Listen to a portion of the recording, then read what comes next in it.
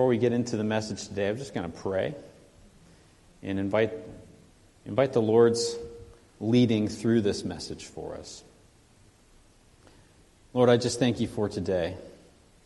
I thank you for how you're already meeting us in this place this morning, Lord. I thank you for the testimony of your goodness.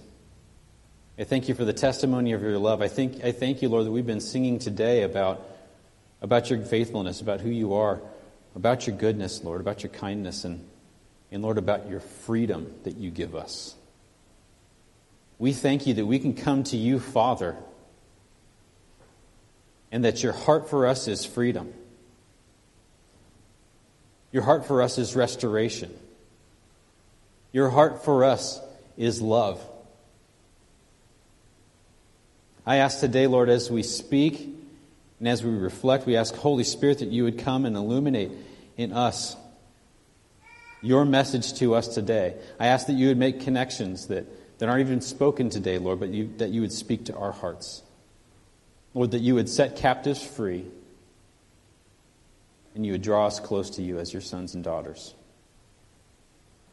We thank you on this Father's Day, and we ask, may we glorify you today, Father, in all that we do. In Jesus' name, amen. Well, last week we got to do a story time, and this week we're going to do another story time. And it's Father's Day, so for all of the fathers who weren't here when we started this morning, happy Father's Day to you. All the fathers that are, all the fathers that have been, and all the fathers that are yet to come, happy Father's Day. It's important, I think, on Father's Day to pause and do a message about fatherhood. We had a fun time doing a Mother's Day message this year and speaking about what it is to be a mom. As best as I, as a man who's never been a mom, can speak about it at this stage in my life. But today I want to speak about fathers. And like I shared on Mother's Day, Father's Day is very similar in that it's a day of mixed emotions. Some of us have had excellent fathers, and we have a lot of great things that we can reflect on. Some of us have had fathers that abandoned us or were hard on us, and Father's Day can be a difficult reflection. There's a broad spectrum in there. Those of us who are fathers could be joyous in thinking about the times that we've experienced being a father, and then there's other sorrows that are associated with being fathers. There's a lot of loss that has taken place along the way for many of us, whether it's an actual physical loss of a child, it could be a loss in relationship with a child, it could be a lot of difficult memories of being a father and being helpless in the midst of the scenarios that come across our path. And so it's a mixed day, and it's important for us to recognize that. We should celebrate it, absolutely. And we want to be honoring fathers and honoring fatherhood in general. But I think especially as Christians, we have that ability that, like Elisha, can say, my father, where we stand there and we see the one who has been that earthly representative of Father to us, and we also have the reflection of who our Heavenly Father is at the same time. And so we have an opportunity today to really honor both. So I'm going to bring us through a story. It's a story time. And there's a lot of places we can go in Scripture to tell stories about fathers. I think there's obvious ones like the prodigal son. And we could also talk about Jesus' earthly father, Joseph. I mean, there's Abraham, who waited long to be a father. But I'm going to go to a place today in Mark chapter 5 that is maybe not the most obvious place to go about fatherhood, but it's a deep place, I believe, to go with fatherhood. We're going to be talking today about the story of Jarius and his daughter. And I'd like to go here because when we consider the gospel and the message of the gospel, I think it's valuable for us to recognize that the gospel is done in extremity. You have extreme sacrifice, you have extreme love, You're at a place of extreme desperation. And Jesus works not only in the comfortable places for us, but he works in the edges, and he works in the margins, and he works in the most extreme places, the most extreme situations, and he offends us and he offends the world by how extreme he is and how far he's willing to go to demonstrate the Father's love for us. So we're going to talk about Jarius and his daughter. Now, where this lands in Scripture is earlier than last week's message, before we see Jesus walking on the water, but it does take place after another storm where he has been in the boat with the disciples, and it's bucking around, and like the other storm, it's tossing them all over the place. They're fearing for their lives. They're terrified, and he's sleeping in the back of the boat on a cushion. And when he's awoken by them, he calms the storm, and we see him demonstrating his authority over nature. And when they hop out of the boat on the other side, they're in the region of the Gadarenes, and what's waiting for them there but ministry to a demoniac he's possessed by a legion of demons. The people are fearful of him. He breaks out of everything they put him in. He's living in the cemetery, and it's a scary thing. But he comes to Jesus, and Jesus frees him of a legion of demons. And we see them going off into the pigs. The pigs go off the cliff and die. And here this man becomes someone who's proclaiming the message of Jesus now in this region. A complete transformation. That's an incredible amount of power that Jesus is demonstrating there, and love for this man. Now, we see after this, he gets back in the boat and heads back to the other side, and that's what brings us to our story. Now, we see the story of Jarius and his daughter told 3 times in Scripture. We see it in Mark, we see it in Luke, and we see it in Matthew. And each account slightly different. Matthew's is the most abbreviated version of it, but in Mark and Luke we see a fairly consistent storyline there. And I'm going to be moving through Mark today because I like the way it captures things, and I'll probably reference a couple of the other places. But like last week, I encourage you, go this week and read through each of the stories and the accounts of them, because you'll see some different emphases that come forward in each account. So, I'm going to read through it first, and afterwards we'll go through and talk through it like we did last week. I'm going to pull some points forward that show us that we have the surface level that we can look at, but there's much deeper levels that are taking place in these stories. So we're going to get started here. And this is found in Mark chapter 5 and starting in verse 21. If you have your Bibles, please have them open, whether it's digital or it's manual. It's important for you to read actively in your Bible. Highlight things, write things down. If there's things that the Holy Spirit reveals to you today, put it in your margins or put it in your notes in your Bible app. Because you want to be able to reflect on those in the future. Those are part of your milestones along your roadway through Scripture with the Lord and your journey with Him, and you'll come back across it in the future, and it's good to remind yourself of what He's showed you. So we'll just read it here. When Jesus had again crossed over by boat to the other side of the lake, a large crowd gathered around him while he was by the lake.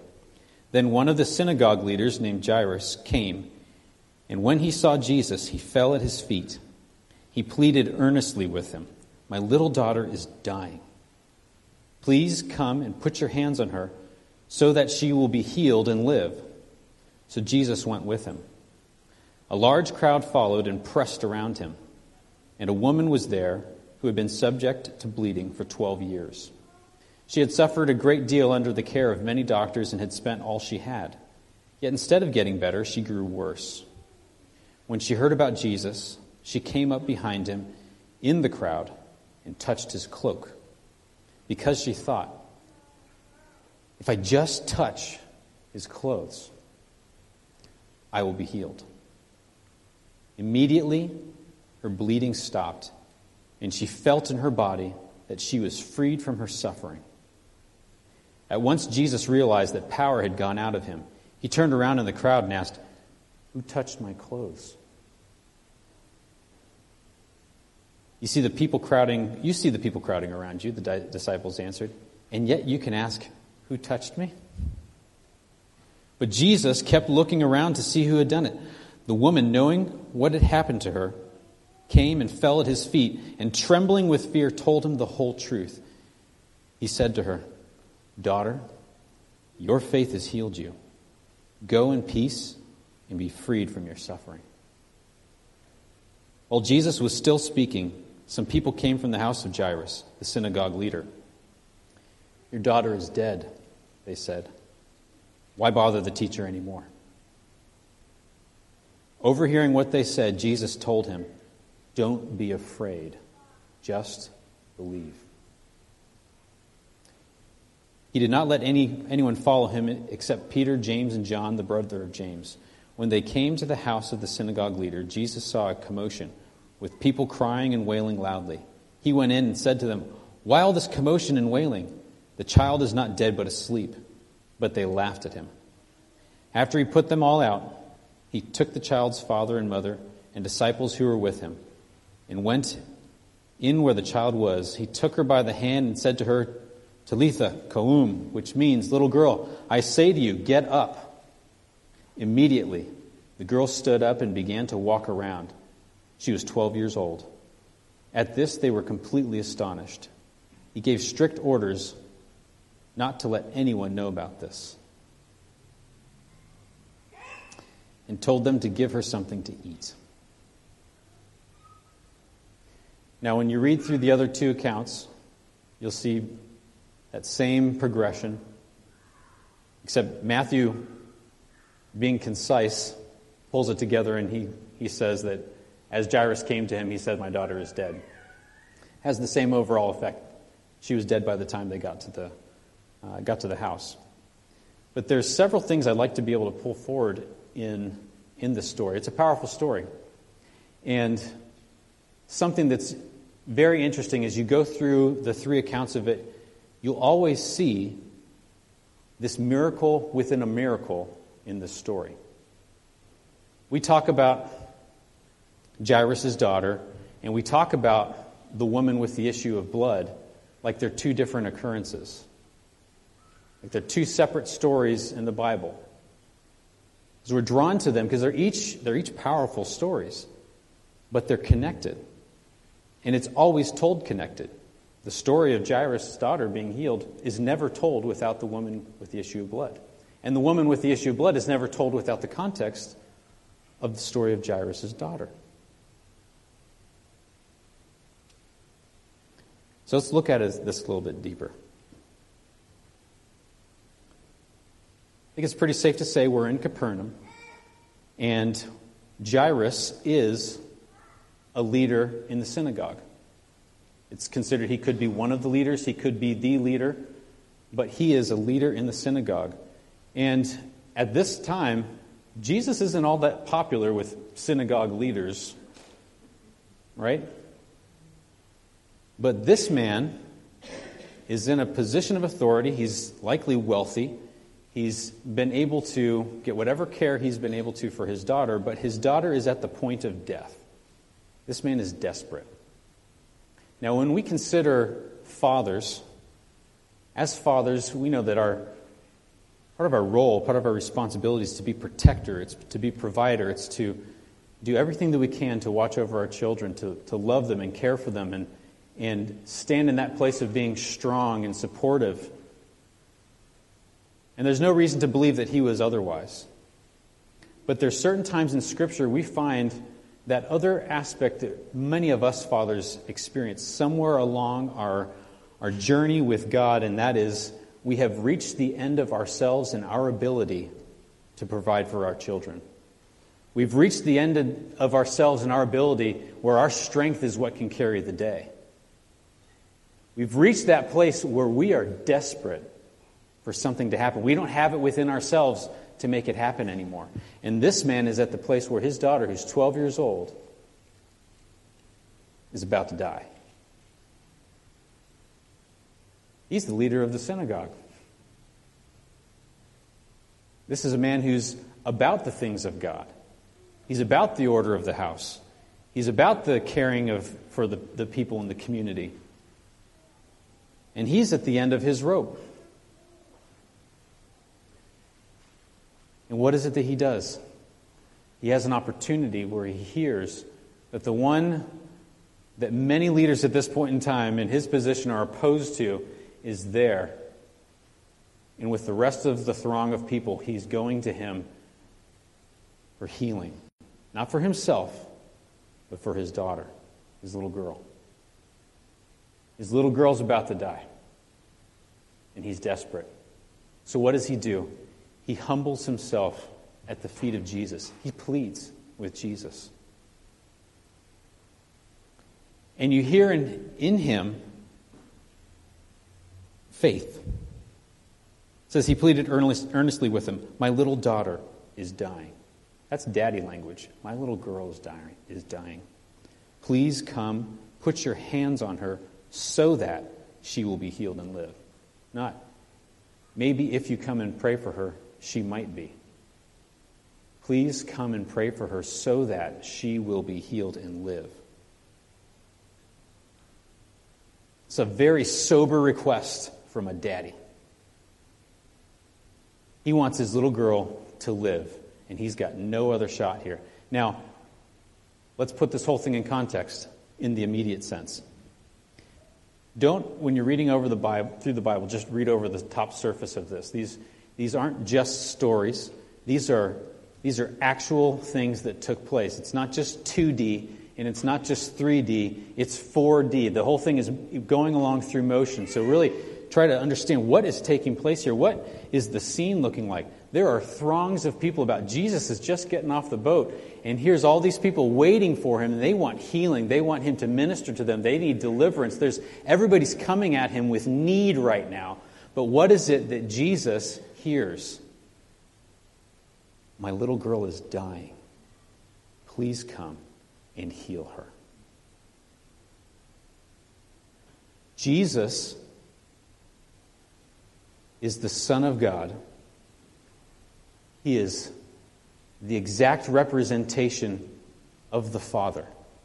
He is putting the Father on display with skin on all the time. So when you watch Jesus do what he does, you're seeing the activity and the outpouring of the heart of our Father God. And what does our Father hear? He hears the voice of another Father, who's also his Son, crying out to him and saying, "Please come and heal my little girl." And we see him, "Yes, I'm going to come with you."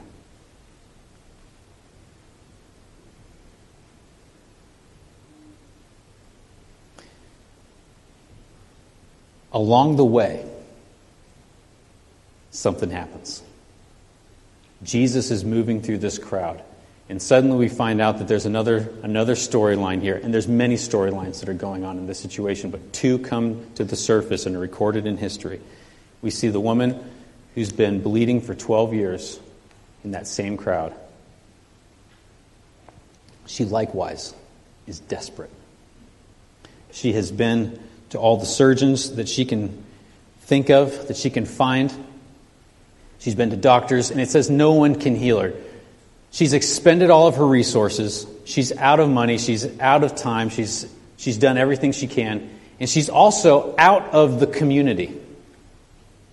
For 12 years, she's been ceremonially unclean, which means she can't really attach to her community. And it's by no fault of her own. She's an outcast. She's lost whatever maybe monetary inheritance that she's had. She's lost her inheritance inside the community. She has been orphaned in this situation. She is desperate. She's not supposed to be in that crowd. She's not supposed to be around other people.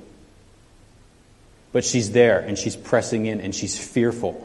And she says, if I can just touch the hem of his garment, just the outer edges of his clothes, then I'm going to be healed.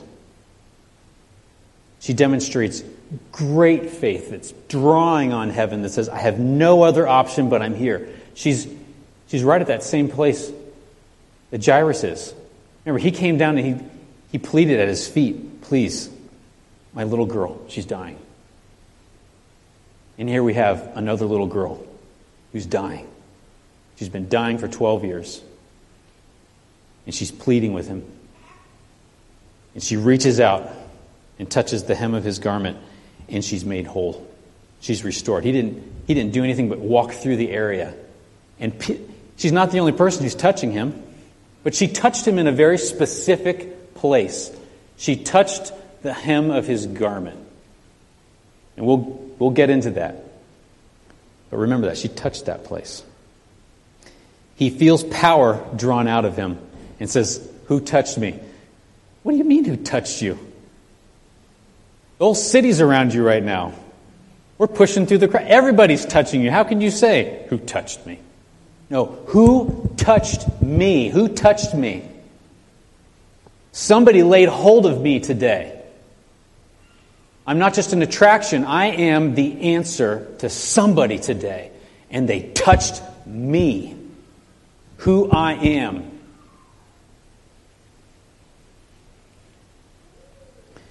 And she's fearful. And so it was me, and she discloses the situation. She's scared because, remember, she's not supposed to be there. She's ceremonially unclean. She's been outcast. And he hears this testimony. Now, meanwhile, Jarius, Daddy, has somehow found the attention of the master at this moment. Right? They're on the way to the house. And all of a sudden, he's not the focus anymore. His daughter's not the focus anymore.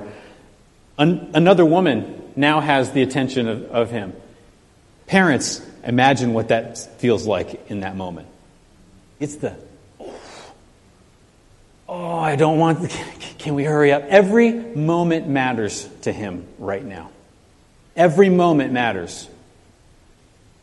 It's very similar to Lazarus at the end of Jesus' ministry on earth, where if you had just come sooner, you may have been able to save my brother. This is the same type of tension that he's feeling. We got to get there. She's dying. She's on the edge of death. And Jesus' attention now is on this woman. Wait, what just happened, right? Pause, time out. No time out. We got to run. And he hears this story. And what does he say to her? "Daughter, your faith has healed you. Go in peace and be freed from your suffering." There's liberty. There's freedom. We've been singing it all morning. Freedom, freedom, freedom, freedom. There's a spirit of freedom in the house this morning. We've got some prophetic words to share at the end, and there's a spirit of freedom in the house this morning. If you feel bound, listen today, because the Spirit of God is speaking to you. He calls her daughter. Nowhere else in Scripture does Jesus call anybody daughter. That's unique. We have to pay attention to that. He doesn't anywhere else say daughter to anybody. He calls her daughter. That's specific, and it's specific language. Now, while this is happening, Jarius, who's on the edge of his seat, must be, right? Imagine it. Imagine where you would be if this was you. Somebody comes from his house and says, "Hey, I'm sorry to tell you, but she died. Let's just let him go. Let the master do what he's going to be doing. We don't need to be bothering him anymore." Jesus hears that. Remember, he's not bound by time in this situation. There's a back and forth that's going on in the story as Jarius is making his journey through this. He's got great faith. He's just seen a woman who for 12 years has been bleeding. For the entire life of his child, who is now about to die, this woman has been bleeding. So imagine hearing this and, well, she's been bleeding for 12 years. My daughter's 12. Something's happening, right? He sees her get healed. Well, if he can heal her, then he can heal my daughter. And then he gets the news. His daughter's dead. So imagine the crash that comes with that. Your hope, everything in you. You just got to probably wants to puke, just to think about oh my gosh, the bottom just fell out of this. And then Jesus speaks to him. Again, don't be afraid. Just believe.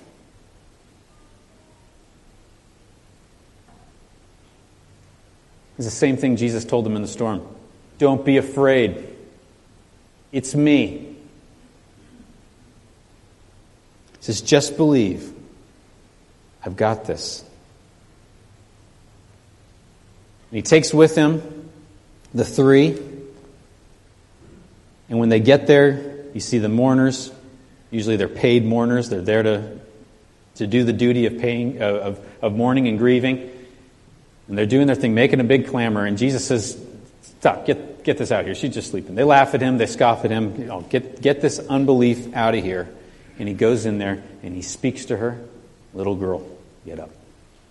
And she does. And Jesus, he's operating on a different plane, right? We talked about this before. He's coming from a completely different economy. His kingdom is superior to this kingdom. But we're also in this kingdom, and he says, feed her. She's probably hungry. Right? So practical. He just gave her new life and says, all right, just now, give her a snack. She's earned it.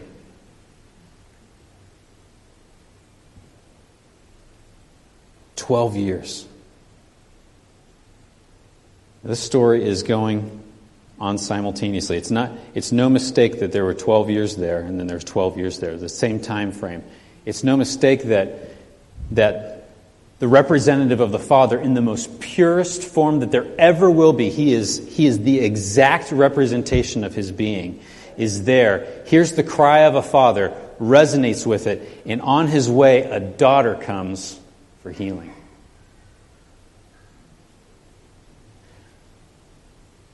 I submit this.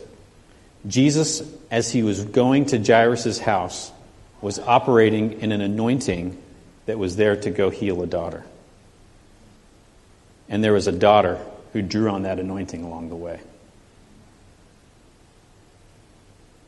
That's not to say he couldn't have healed her otherwise. I'm just saying there's a resonance that's taking place in the Spirit right now where she laid hold of him and she was healed. And he refers to her as daughter. Now, he might not be any older than her. He might be younger than her. But this is the eternal God, the eternal Father, through his Son, who calls her daughter. She's been an outcast. She's been an orphan. And he identifies her as family. Right there. That's huge. That's huge. And then we still see a daughter is healed. A family is restored. She's been given life. She's been completely restored. She's been given health. And what was started out to have been done at the beginning of the story is brought to completion. And in the middle there, we have another miracle that takes place inside of it.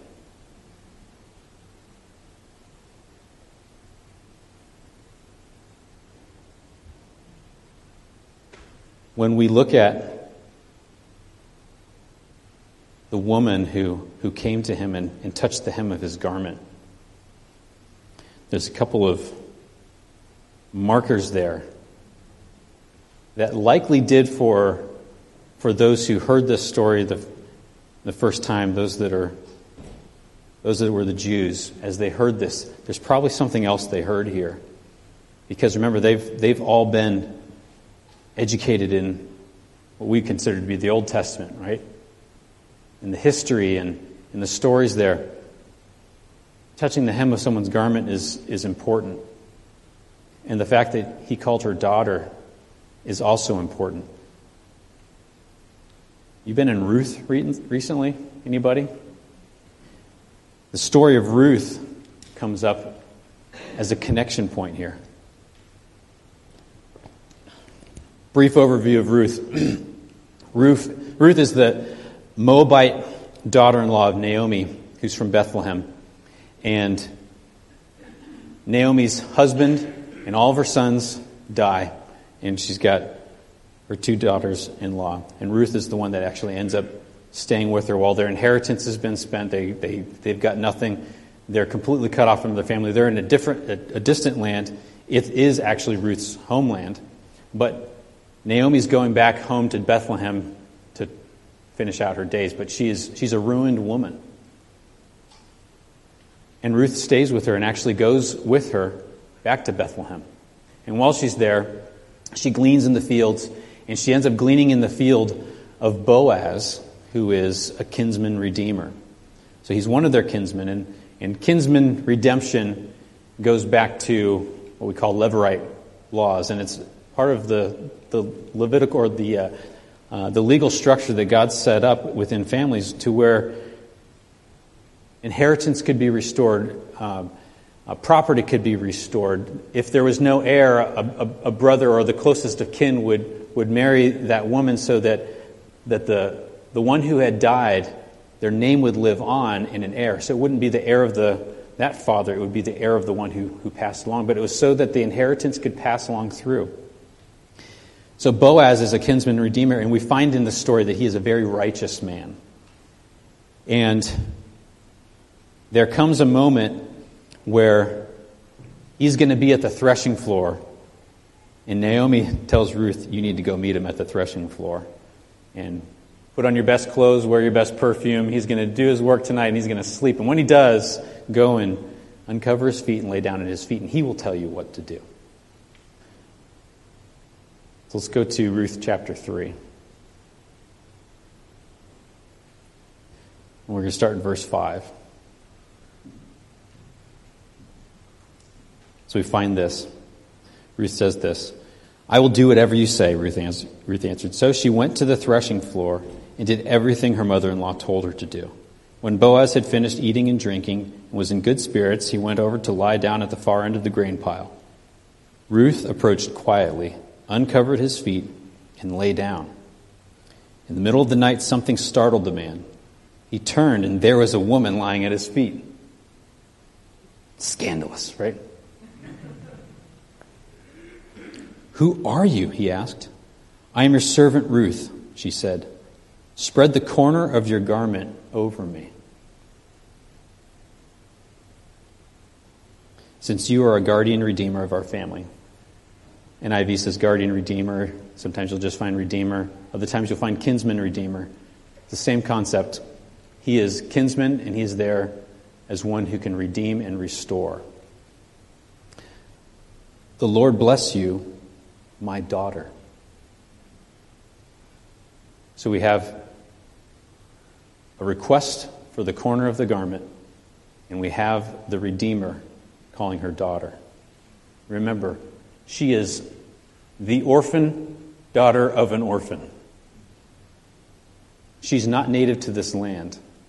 She said to Naomi, let your gods be my God, and let your people be my people.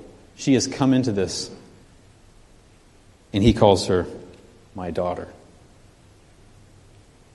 Now, that part of the garment that is the corner is sometimes, and actually if you look into the Hebrew here, it's called the wings. And she asks him to spread his wing over her. And it carries with it that type of, that covering, that protection, that support, that oversight, that brooding type of a sense of being under the cover of the wings. She's basically saying, will you marry me? And he, being a righteous man, says, I am a kinsman redeemer, but I'm not the closest one. And the next morning, he goes to the place where he can actually allow that to be adjudicated to see if he'll be allowed to be her kinsman redeemer. And the man who is closest gives up his rights and passes it along to Boaz. Boaz becomes her kinsman redeemer. He becomes her husband. They end up having a child who is Obed, who's the father of Jesse, who's the father of David. This is in Jesus' lineage. And here he is, in his time, he finds the woman who's been outcast from society. She's lost all of her inheritance. She's been bleeding. No one's been able to help her. And he calls her daughter when she draws on the corner of his garment. It says in Malachi 4:2, And this is messianic. But for you who fear my name, the Son, S-U-N, of righteousness shall rise with healing in its wings. We recognize this to be Jesus. He will rise. He has healing in his wings. And we see that actually play out here as she touches the tip of his wing. She comes under his covering. He calls her daughter. She's fully restored and set free.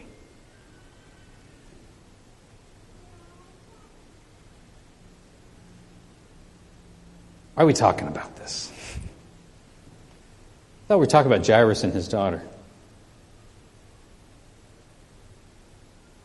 It's Father's Day. We can see an earthly representation of a righteous father who's coming before God for his child. He's demonstrating the heart of the Father, which is for his children.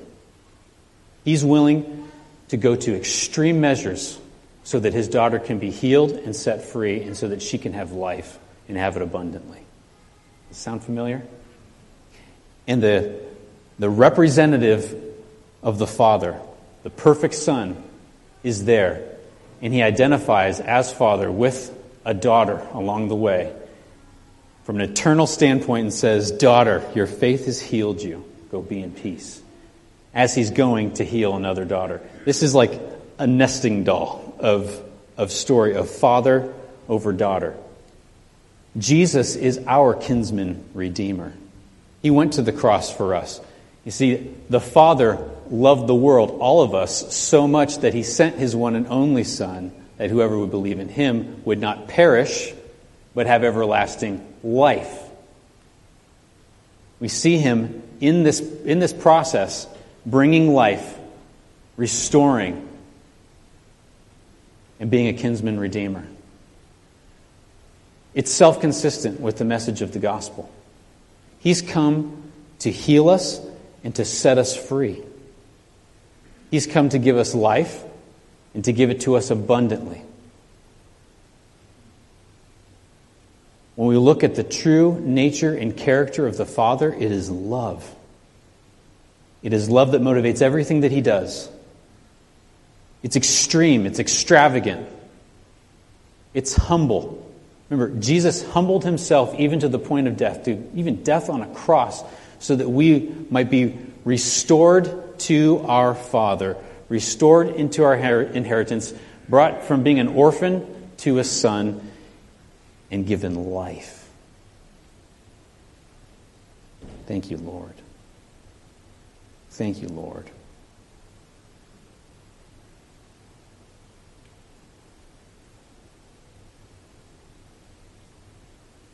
I think it's really interesting that we look at Jesus as the Messiah is the Son of the Father. When he goes to the cross, before he goes to the cross, I think I spoke about this recently, but there was another man who was freed in his place. Do you remember? What's his name? What's his name? Barabbas. What does Barabbas mean? Son of a father.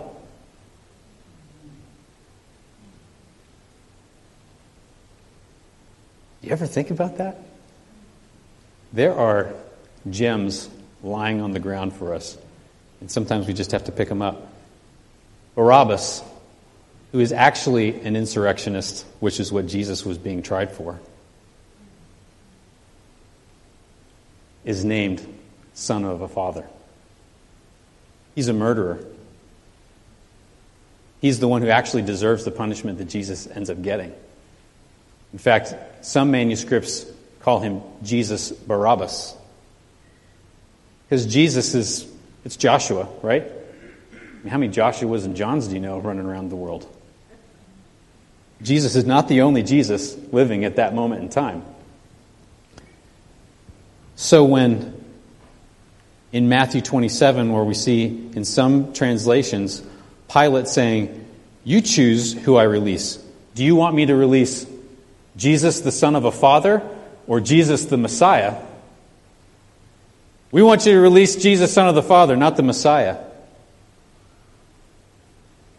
They're making their choice as a people against him.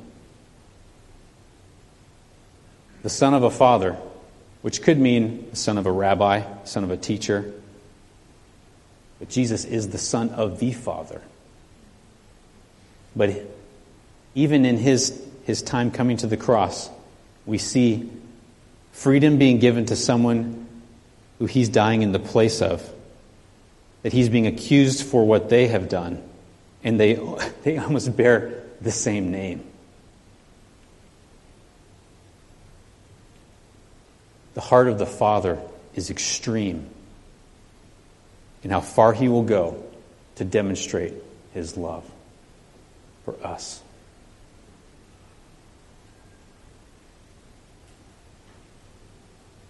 Here at our Father's house, our vision is we want to see a hurting world healed. We want to see people launch into their destiny. And that's what we see in this moment, in this story. It's the heart of the Father that wants to see that hurting world healed. His daughter is hurting. His daughter is dead. His daughter is dying. So that they can be released to what they have been called to be, what they've been destined to be in him. How does it happen? By putting the Father on display. By loving as extremely as he does. His love and the magnitude and the distance that he is willing to go with his love will offend any single one of us. Because somewhere in there, we find that Jesus is always willing to go farther than we're able to go. But he says, I'm just going to keep pushing you forward into that. I'm going to keep saying, come deeper in here with me, because I'm going to show you how deep my love goes. Not just for you, but for others as well. And it is his love that sets us free. We have a couple prophetic words this morning I'd like to have shared. Linnea, could you share first? And then Peggy, I'd like you to share the words you shared with me earlier.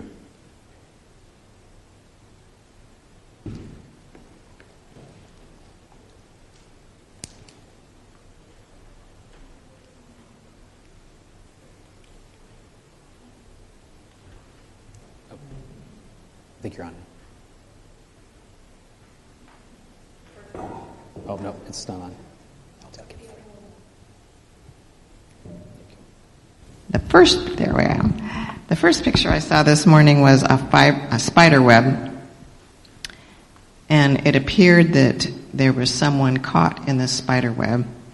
They were trying to get free, but the more they tried, the more they got tangled. And then the spider web began to feel more like an octopus with tentacles, and that they couldn't get out. But as we know, there is freedom. The other picture I had was a picture of someone who felt trapped, and it was like they were bound with a rope. It was tightly wrapped around them from their mouth to their ankles. So they could not move, and they had no voice.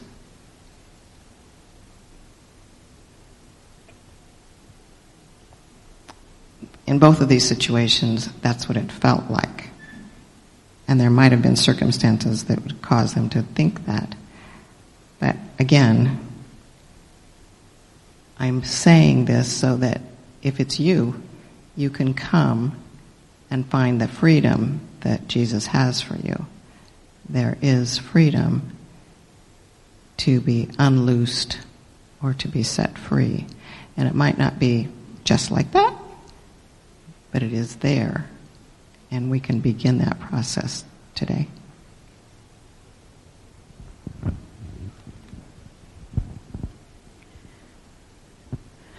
And the Father offers another welcome.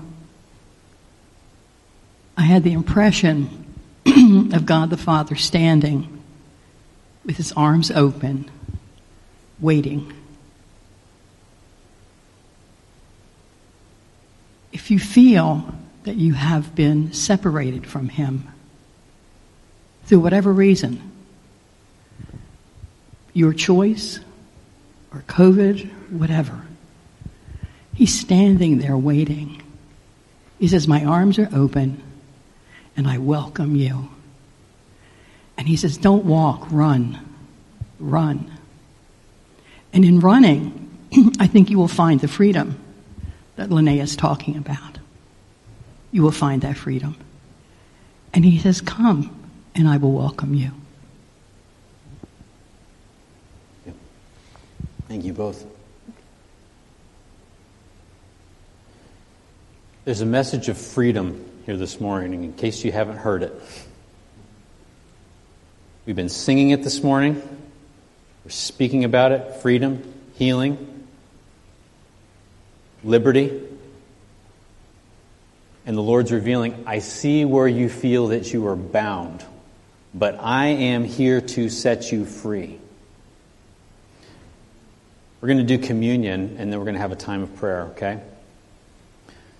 So if you didn't get communion and you need it, please raise your hand. We'll have someone come and bring you a communion cup.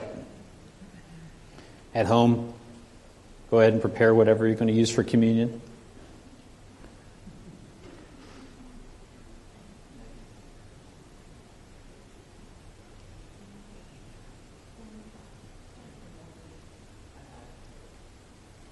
It's the blood of Jesus that sets us free. His blood is enough for everything. It doesn't matter what it is. His blood is enough for everything. When we consider Barabbas, the son of a father, who deserved death, we don't know what happened to him after this whole situation took place, but we recognize that one deserving of death was set free in the place of one who did not deserve death. And his name was the Son of a Father. We can see ourselves in that. Whether we're still outside the body of Christ or not, Jesus died for us. Whether we're still outside the body of Christ or not, our Heavenly Father wants us, and He wants us to be living in freedom, and He wants us to be restored to our inheritance in Him. And He's willing to go to extremes for that to happen. He's willing to leave the 99 and go for the one, always. And He calls us to that same place, to that same degree of extravagant love that says, nope, I'm going. We look at the story of the prodigal son. Remember what he'd been living in before he came back to his father? He didn't come back in some pristine condition. The father ran to him because he wanted his son. Didn't care that he smelled like pig stuff. It was his boy. It was his son. And He calls us to that same extravagant love, that when we see one another inside the body of Christ, we'll remember, this is my brother, this is my sister. When we see somebody outside of the body of Christ, we remember, this is my brother, this is my sister. This is also a son of the Father. And just like me, he deserves a death that Jesus already paid for. I don't care what you're bound up in right now. The word of the Lord for you today is, come to me and I will give you freedom. Come to me.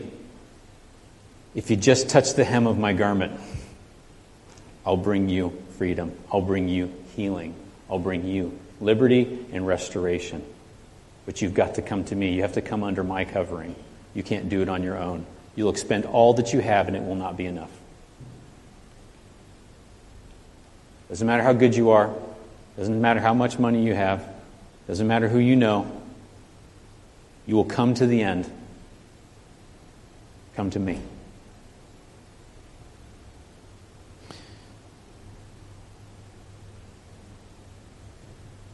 We're reminded of his body that was broken for us. We eat this wafer, we eat the bread, the cracker, whatever it is, we're reminded that his body was broken for us. He didn't deserve it, but he did it willingly. Willingly put himself in that place, that point of pain, allowing that to come upon himself. Any single one of us deserved what he got, but he took it for every one of us. Thank you, Jesus. Thank you that you allowed your body to be broken for us. And then his blood was poured out for us. The blood of Jesus, what sets us free from every captivity. It's his blood that heals every wound, every disease. It's his blood that brings new life to us. So Lord, we thank you. Because right now we remember your body and your blood broken and poured out for us.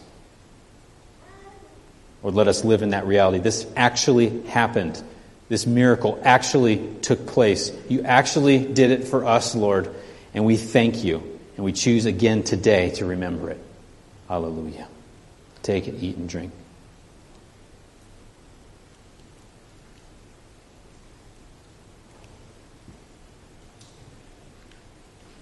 All right, we're going to have a time of prayer. 2 things I'd like us to do this morning. For those that are altar ministries, I'd like you guys to come forward, the prophetic team, and come here to the side. If you heard that word today, or those words, and you said, there's something in me that I feel bound up in, and I want to be able to respond, I'd like you to be able to come and respond. They'll pray for you up here at the front. I also want to pray, because we've been speaking today about a woman with an issue of blood. We've been speaking today about a daughter that needs healing. I think there's grace on this right now. Okay? And so you don't have to raise your hands to identify yourself. But if you're a lady and you're having challenges with things that are unique to you as a woman, I'd like you to just even very discreetly, hold your hand on your belly. And what I would really like to do, men, fathers, I'd like you to stand right now. Men, fathers, I'd like you to stand right now. And this is also for the ladies at home, for the men at home, the fathers that are at home right now as well. I want to honor that we're here today on Father's Day. We've been speaking about the heart of a father. We've been speaking about the power that is released by our Father to bring healing to those that are desperate. So, men, we're just going to put our hands out right now like this. Okay? And as fathers, we're going to stand in this place here and just say, "Come, Holy Spirit. Come, Holy Spirit, and heal your daughters. Heal your little girls, Lord. Lord, right now we just release your grace for healing in those desperate places. Lord, I speak against endometriosis. I speak against infertility. I speak against cervical cancer, Lord. I speak against tumors or growths or anything that would be causing any sort of malady in the reproductive systems of every woman who is hearing right now, Lord Jesus. Let your word go forth right now, Lord, and bring freedom in Jesus' name. Freedom in Jesus' name. Lord, we as your sons, as the fathers that you have here right now, Lord, we choose to resonate with your spirit and resonate with the word that you're releasing today to bring healing, Lord Jesus. Lord, you've called us to be a house of healing, and we stand right now to take the opportunity to just release life, to release love, to release freedom in the name of Jesus. Lord, as you pour out your blessing on your daughters right now, We thank you, Lord, for the privileged place that you have given us, Father, to release your blessing. Hallelujah. Hallelujah. Lord, we ask right now for your healing to go forth in love. We thank you, Jesus. We thank you, Jesus. We thank you, Jesus. You are our example. We thank you, Jesus. You're our Father. We thank you, Jesus. I ask that you would bless each of these fathers right now, Lord, as we draw close to your heart right now. The Holy Spirit, you would infuse us with the love of a father. Lord, as we stand in this place, by your Spirit, Lord, I ask that there will be a deposit that is left right now on every father. That the residue of your Spirit, the residue of your love, would attach itself to us, Lord, and knock loose anything that would keep us frozen in our hearts right now, Lord Jesus. I just ask for the warmth of your love to just come through each of these men right now, Lord. Transformative love in Jesus' name. Holy Spirit, pour forth your healing through us right now as we come into agreement, Lord. Lord, I speak your blessing over our households. I speak your blessing over this household, Lord. We are under the shelter of your wings here. So, Lord, we just, right now, say, come, Holy Spirit, and do your work here. Within this household, Lord, and within each of our households, Lord. We bless every woman in this place in Jesus' name. We bless every woman in this place in Jesus' name. We receive every woman in this place in Jesus' name. You are not orphan. You are not defiled. You are not unclean. You are daughter. You are a pearl of great price. You are princess. You are heir. And I'm reminded of this. The daughter of a lion is a lion. You're not a kitty cat. The daughter of a lion is a lion. Father, I ask that you would speak your courage to the hearts of our women. I ask that you would speak courage and strength to the hearts of our daughters, Lord. Not only those that are mature, but those like the 12-year-old daughter, Lord, the little girl, are still ahead of that point of maturity, Lord, that you would bless them right now with the freedom and the strength that we have not yet seen. We bless them right now in Jesus' name. Hallelujah. Amen. Amen. Thank you, Jesus. Hallelujah. I'm going to call forth our altar ministers. If you need prayer this morning, if you resonated with that word and said, Lord, I need to come before you and receive that freedom, I'm going to invite you to come forward here.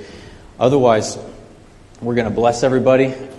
We will see you this Wednesday night. We're going to have our final pursuit night of this month of prayer and fasting that we've been in. It's been good, folks. We've been really just meeting with the presence of the Lord there. If you haven't come out yet, come out this time. This is closing off our 40 days of our month of prayer and fasting.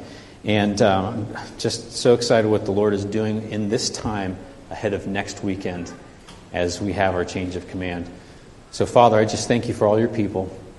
I thank you for your message of freedom today, Lord. I thank you that you're setting captives free, Lord Jesus. We just thank you for healing, Lord Jesus. We thank you for the blessings upon fathers and the blessings through fathers today, Lord, to our children, to our wives, to our women, to our daughters, Lord Jesus. I thank you, Father, for who you are. Let us, Lord Jesus, here in our Father's house, grow more and more and more in the love of the Father. Lord, let us take up, Lord, your challenge to love more, to go deeper, Lord, to go farther, Lord, to release your grace more, Lord.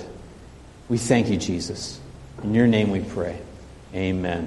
God bless you. Have a great week. Hug one another if they'll let you. And if you need prayer, come forward. God bless you.